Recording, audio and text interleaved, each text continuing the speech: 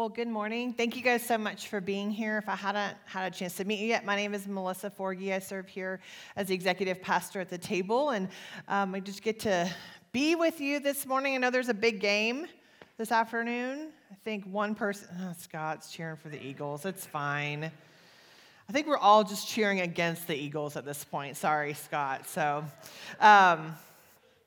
But I'm just glad to be with you guys this morning. If you're a guest, we would love to connect with you. On the back of the seat in front of you, I know there's a number on the screen. You can text that welcome to 817-755-1668. And we'll also be at the table right as you walk out this morning. We'd love to meet you and just get to know you and answer any questions that you guys have about the table. So we are continuing a series that Bill started for us last week, looking at the invitations that Jesus gives us all. And I really enjoyed re-listening to Bill's message from last week and studying for this message. And the passages that we're studying have some really hard truths in them. And, God's just really doing a work on me as I was preparing this morning, so I feel like I'm talking more to myself today than to you. Today we're going to be looking at the grace that Jesus offers us, and we hear this word a lot in church, grace, and in Christian circles, and we all have a different meaning about a different understanding of the definition of grace and what it means. So we're going to be diving into that today as we continue to look in John 1. And I was thinking of this concept of grace, just kind of in the simplest terms, and maybe what we all, how we use it. You guys, I need a little grace here. And maybe it's like we're trying something new, or we're trying something hard, or we're trying to kick a habit, whatever it is, we need a little bit of grace. And I don't know if you guys have ever played a game with a kid. I have 2 kids, and one of them wants to play games all the time, doesn't matter what it is. And when he was little, whenever he would mess up, the first thing he would say is like, I want to do over. I want to do over. I want to redo, whatever. Right? And he was like cute and little, and I was a sucker, so I'd give him a do-over, and so it doesn't matter what we're always having to do, ping pong or basketball or whatever. He was always asking for a do-over. Now he's older and he can give me a run for my money, so I don't give any do-overs, but I don't know where he got his competitive nature from. But many of us think of God's grace as just a do-over. God is going to give me another chance to make things better, to make things right. And I'm not saying that that's not a good definition, or that maybe he will or won't do that or can't do that. But when we think of grace in that way, it feels very transactional, right? It's like, okay, well, I did something, but I'm going to ask for this, and God's going to give me another chance to do it. And it puts so much of the power and credit of what grace looks like in our lives on us and on what we do.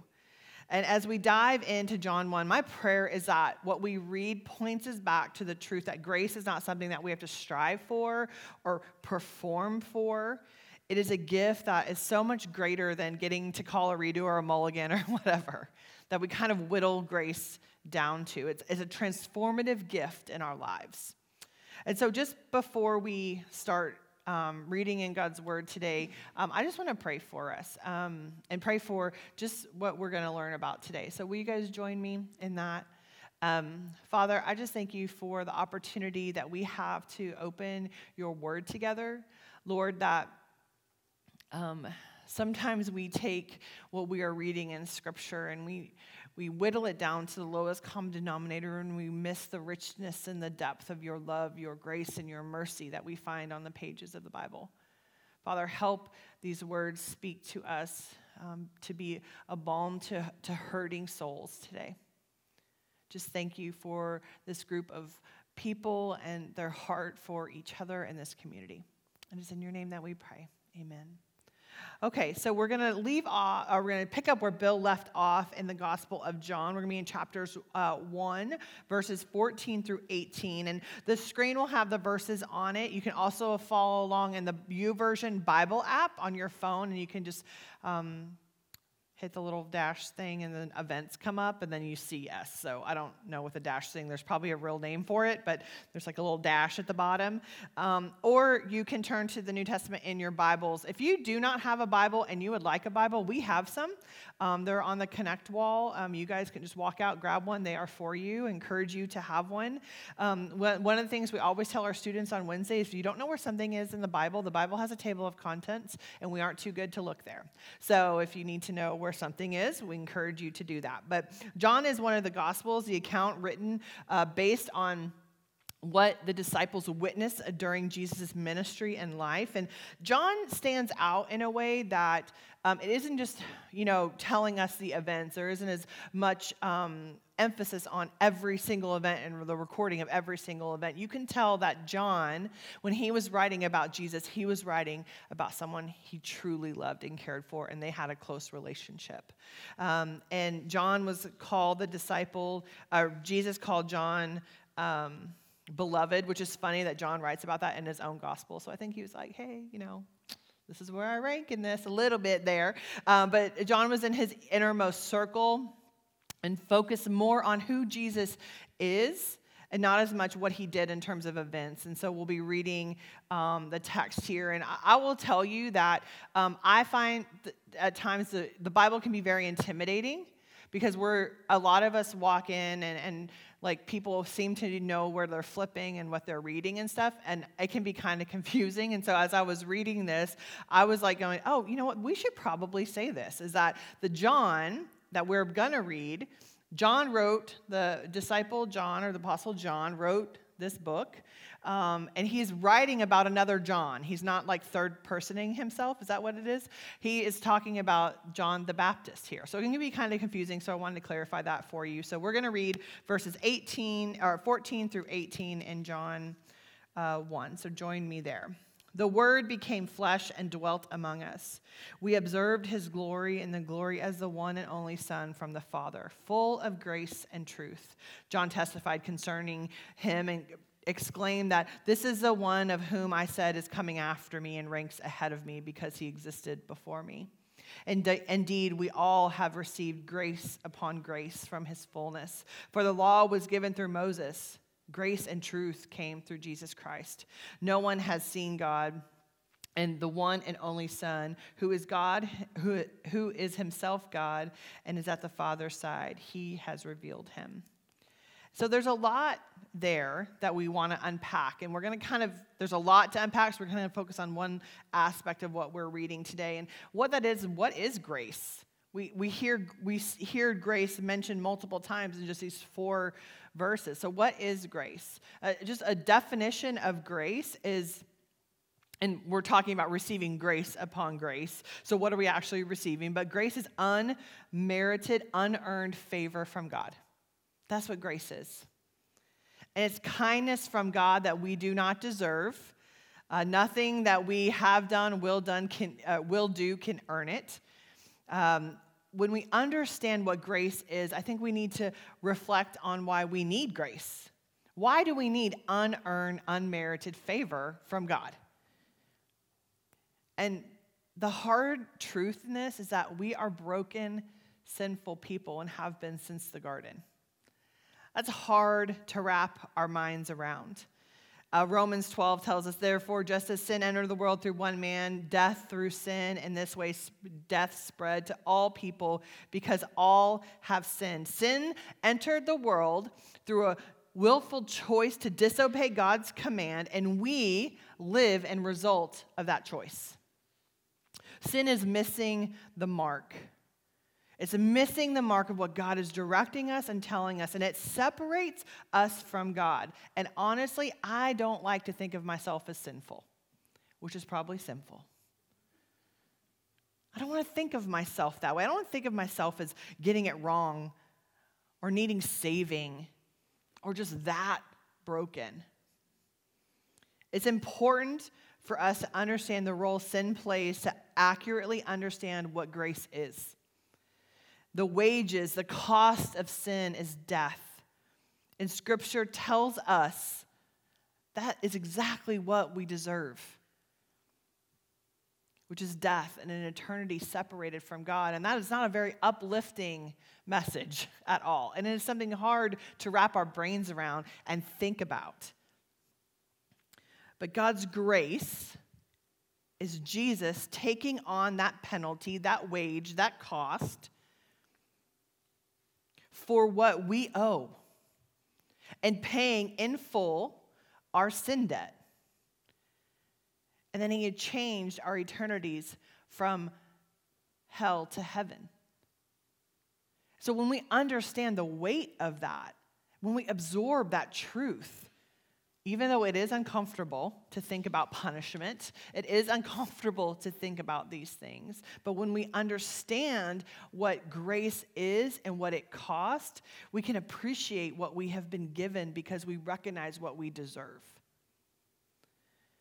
It's also important to remember what grace is not. Okay, grace is not I get to do whatever I want and then I'm going to cash in my get out of hell card. You know, that's not what it is. Okay, what grace is, it transforms our hearts and our minds and our behaviors to desire obedience to God. When we see and recognize the weight and the magnitude of grace, that it changes everything, not just changes our eternities, but it changes our behaviors, our souls, our hearts, our minds, we begin to understand the cost of grace. And so what does grace actually look like in our life? What does it look like practically in our lives? I think the first thing is recognizing that grace saves us. Saves us from the eternal consequences of sin that we all have, because we all have fallen short. God, in his love for us, did not want us to be separated from him. He sent Jesus to take on flesh, to live, to experience every single thing that we've experienced as humans. Isn't that incredible? That God experienced being a baby and a teenager. Talk about sanctifying, right? And being a son. And walking through life. All the things that we've experienced, that Jesus experienced that. And then went through everything we went to, lived a sinless life, and then died this death to pay the debt that we owe. God's salvation sometimes seems very far off.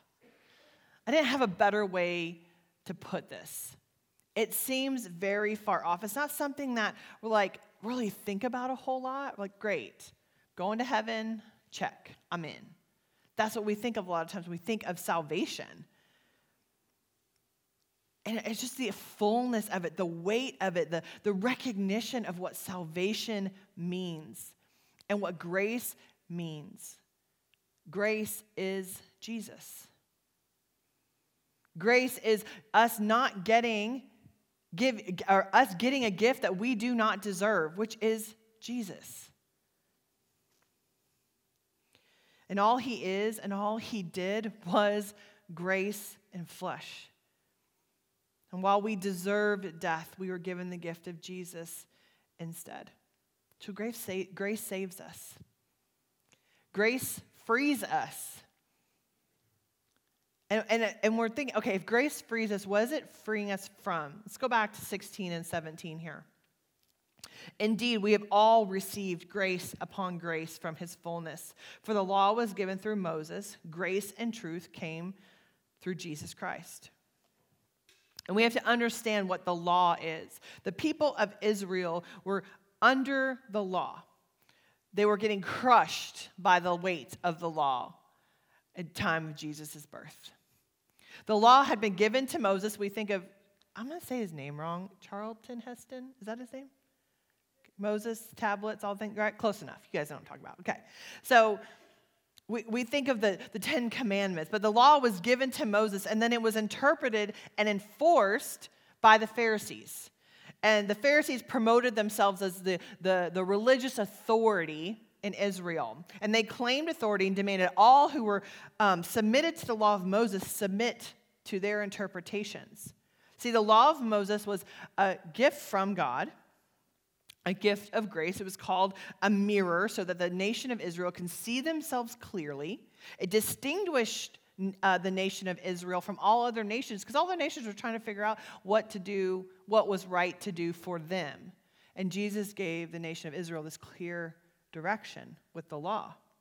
It revealed the character of God. It revealed the sinfulness of man. It provided a way to atone for sin through sacrifices and offerings. It provided direction on worship and work and rest and food.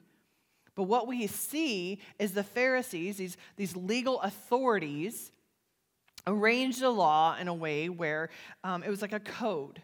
And it had 300 and something prohibitions and 200-something commandments, and it required people to submit to the Pharisees' interpretations. And the law that God meant for their good revealed that no one could keep it. It was so burdensome and heavy and confusing and impossible to follow. It also created this false sense of righteousness. Like, look at me following the rules better than that guy. At least I'm doing this. And so it was like, okay, who is better? And it created this hierarchy of righteousness. And it's crushing. It's crushing because it didn't reflect the goodness of God because of the distortion of legalism. It was weaponized and it was used to oppress people. It kept them in bondage to rules and regulations and that they had no chance of maintaining to be in the right standing, let alone earn favor from God. They were just trying not to break the rules. And these burdensome teachings were impossible. And the Pharisees didn't even follow them. The Pharisees were as hypocritical as anybody else. They were described as the yoke, the heavy thing that we lay across the back of an oxen to plow. And they were yoked to the law of Moses and to the Pharisees, and it was impossible to bear. It was bondage. It was slavery. It was oppression. And the law made them completely miss the goodness and the love and the mercy and the faithfulness of God. So here's an example of the law, and I think it was, I don't know has anybody been watching The Chosen? You guys watch that? It's really good. So I'm a little skeptical sometimes about Christian movies because the acting's not so good, but this is really good. I really enjoyed it. But here's an example of this craziness that was the law, okay? So healing could not be done on the Sabbath, okay? So the healing was considered work. You couldn't heal on the Sabbath, whatever. So Jesus decides to heal a man who'd been laying on the ground for 36 years to get up and walk. This is a miracle, right? This man has been laying on the ground for 36 years. People walking by this man for 36 years, living this way, and Jesus heals him, and guess what the Pharisees do? Not stand in awe of this miracle, like, hey, you healed him on the Sabbath. That makes no sense. Being yoked to the law made them miss God in their midst. Being so worried about if every rule is being followed and every box is being checked that they missed God. They missed miracles. How insane is it to be so bound to rules and distractions and legalism and expectations that we miss miracles in front of us? That's what was happening with the law of Moses. The law is not bad. We just messed it up along the way. So we look at grace and truth through Jesus Christ. So if we flip back to Matthew 11, there's a couple verses here that I want to share with you. Come to me, all of you who are weary and burdened, and I will give you rest. Take up my yoke and learn from me, because I am lowly and humble in heart. You will find rest for your souls, for my yoke is easy and my burden is light. It is so important to understand how grace frees us. The yoke is the teaching. And many of us carry a teaching that is impossible to bear. or rules or expectations or legalism or what we think we should do as a believer or as a mom, as a woman, as a man. Like, we have all these expectations, things that we have learned and we've taken on, and they weigh heavy and they are impossible to bear, and it brings shame and guilt and inadequacy and inauthentic lives. We feel pressure to maintain a certain look of our lives. Doesn't matter if our lives actually are that way, as long as we look like they are. So, we feel this pressure to do all things, right? To look a certain way, to provide in a certain way, to be happy and positive and secure and organized and knowledgeable and hydrated and like all these things that like are impossible to all do and maintain and have these high standards. And we have been yoked to these because of the expectations of the world, of culture, of lies that we've bought into. And we see this in Christian circles. I know I saw this, that, a woman should be a certain way. And I would try to fit myself into this box that someone just decided that's what a Christian woman should look like. And I was always feeling like I'm never going to be that person.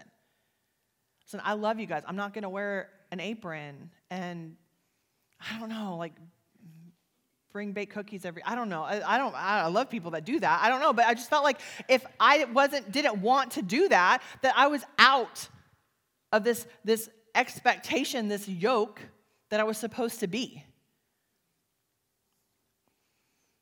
And we would rather look godly, but live isolated to hide all the places that we're falling short, all the places that we're missing the mark, and all the sin and shame that comes with that. And our souls are decaying with unforgiveness, with pain, with fear, with control, with worry, with shame. But we feel like to be a part of the Christian community, the yoke that we have learned is that we have to make sure that all that stuff is away and show up and smile and be like, I'm living the dream. When people say that to me on a Sunday, that is a red flag, just so you know, okay? Ain't no one living the dream, okay? I don't know, maybe you are, but probably not. Too blessed to stress, like that stuff. And the fakeness that we adopt is such a heavy yoke to bear. To look godly, to look like we're living the Christian life. And it's perpetuated so much in our culture. The grace of Christ brings freedom for rules, legalism, expectations, because he carries the cost and the burden of whatever we got. We don't have to carry it.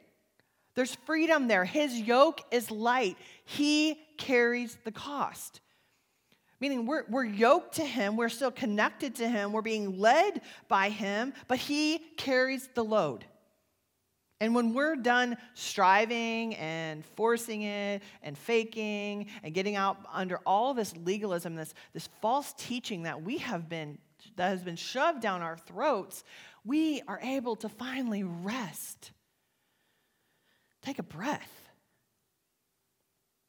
Freedom found in Christ looks like living an honest life. Living a life full of confession of our sins. Repentance to turn away from sins. Releasing control and fear. And living in community truthfully where people can actually care and know you. Grace gives us hope. Hope gives us confidence in spite of all the ways that I'm trying to mess this thing up. Jesus got it, and he's still there for me. Grace sustains us. It provides comfort for us. We will not be taken under by the heavy yoke that we are trying to bear. That's what grace does. The yokes of perfection, of isolation, dishonesty, distraction, performance will no longer crush you. Grace frees us and allows us to begin to heal the wounds caused by carrying those of the law, of the world, the enemy. So when we hear grace upon grace, it's way more than just a cute sign in our kitchens or on our pillows. We hear grace upon grace, and we know that this is so much more than second chances and do-overs. It's a reminder that Jesus set us free from the stuff that is causing us to miss him in our lives. Don't miss that. The legalism, the expectations, the rules, and having to check every box and making sure everything is perfect is making us miss Jesus in our lives. The miracles that he does perform every day. Grace transforms us from the inside out. It reveals God's truth for us and the hard stuff. See, he is grace and truth. There's not one greater. He isn't, oh, well, I'm going to be graceful so I can't tell the truth, or I got to be truthful so I got to be mean. Okay, he is both. In the hard, we can accept his grace and truth. Grace allows us to accept truth. It comforts us. I've shared this many times, but it is because of Jesus, God's grace and truth that my marriage has been transformed.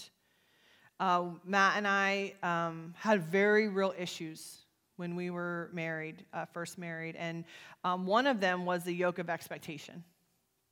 I looked at the world around me, watched all the movies, and decided Matt needed to be that husband, and if he was that husband, happy wife, happy life, and I didn't really care about how my expectations impact him. I had all of these expectations that were unmet because I had all this stuff that I was seeing that was fake. It wasn't real. I was comparing my real life to someone's highlight reel and going, man, we're not good at this. Listen, marriage is hard, and it's wonderful. It is wonderfully hard, okay? Two people just so blissfully ignorant, so in love, diving in. We're gonna bring all our stuff together. We're gonna live in close proximity to each other. We're gonna join our money, and we're gonna listen to each other breathe and eat and chew for all eternity. It's gonna be great, okay? It is hard. Sorry if you're newly married. Hang in. You'll be okay. And I realized all these expectations I had of Matt, most of the time I didn't even say them. I just wanted him to know, he should know that I want him to want to do these things. Okay? He should already know that. And I realized that those expectations, that yoke of expectations where happiness goes to die, a very slow, painful death. And we had issues. And it wasn't just one thing, it was all the things. It didn't look like it was supposed to. It didn't look like what I thought it should look like or what I thought I deserved. And I watched my parents be miserable. I watched Matt's parents struggle. And this is obviously not working out. Let's not live like that. Let's just get out, start over. We're still young. I told Matt I wanted to divorce on a Friday. I will never forget the look on his face when I told him that. On Sunday, he went to a church for the first time in my marriage by himself. I don't know why. He came back. He told me, I'm not doing anything. I'm not talking to anybody until you go to church with me. Okay. So I went, real bad attitude, sat a seat away from him, truth, my arms crossed with the sign that says, don't talk to me. And this pastor started talking about Christ's love and relationships, of course. And I was like, Matt told him to talk about this. And here's what happened.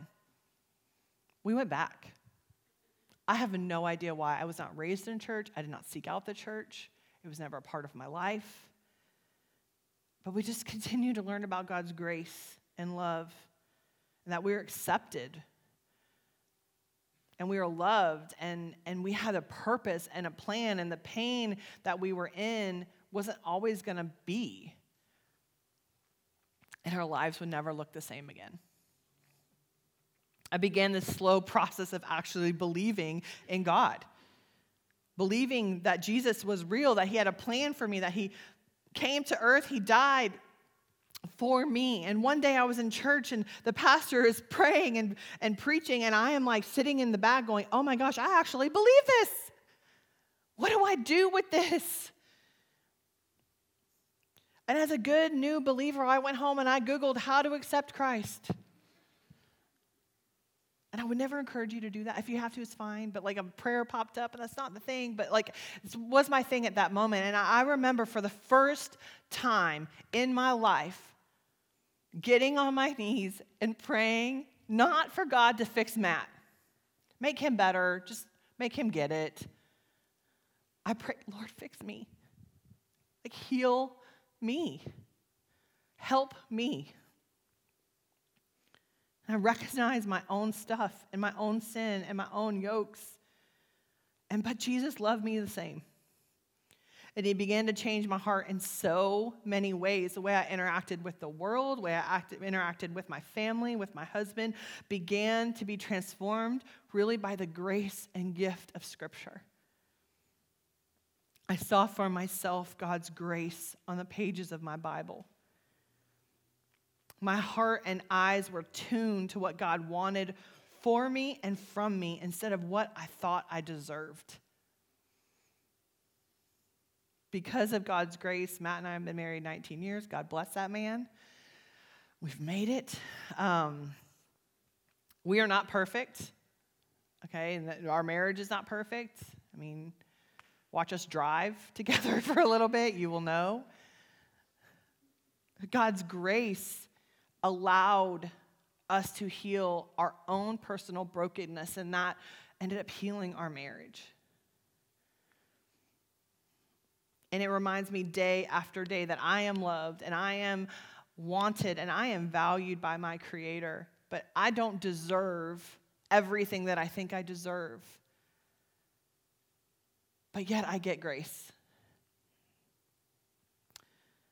And we go back to verse 14. It says this in John.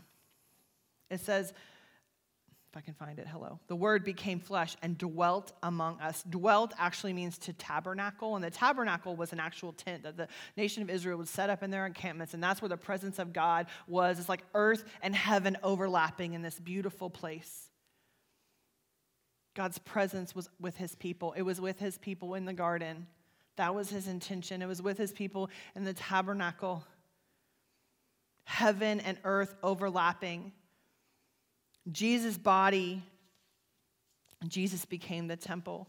After his death, burial, resurrection, ascension, the followers became the temple for God to dwell in us. And one day that we will dwell again with God in the new heaven and new earth. And when I hear the phrase grace upon grace, I always think of the God who comes close. That is awesome. By the way, thank you.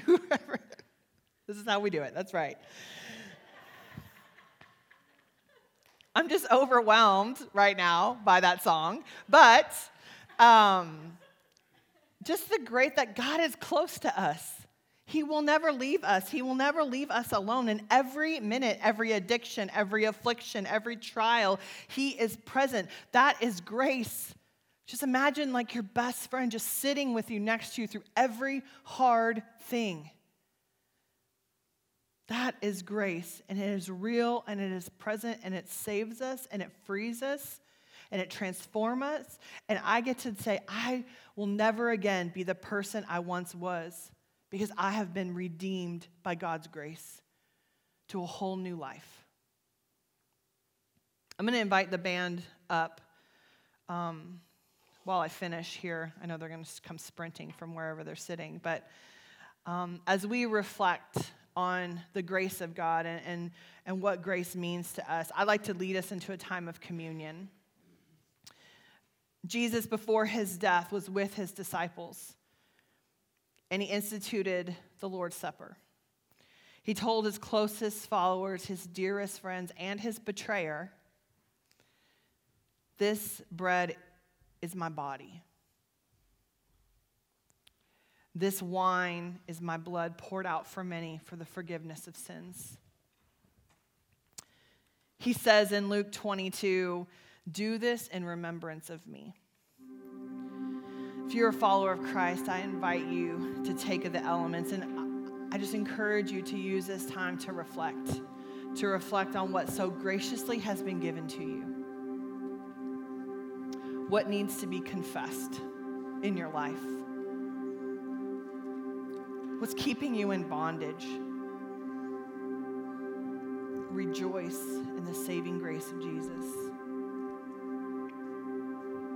You can take the elements whenever you feel ready. There's no way to do it right. You can do it how you feel comfortable. You can sit, you can stand, you can kneel, you can sing. But this is a time that we have a space that we have in our services to sit and reflect on the cost and the weight of grace. To remember what Jesus did for us, to bring us into relationship with God again. That the old life is gone and there's a new life for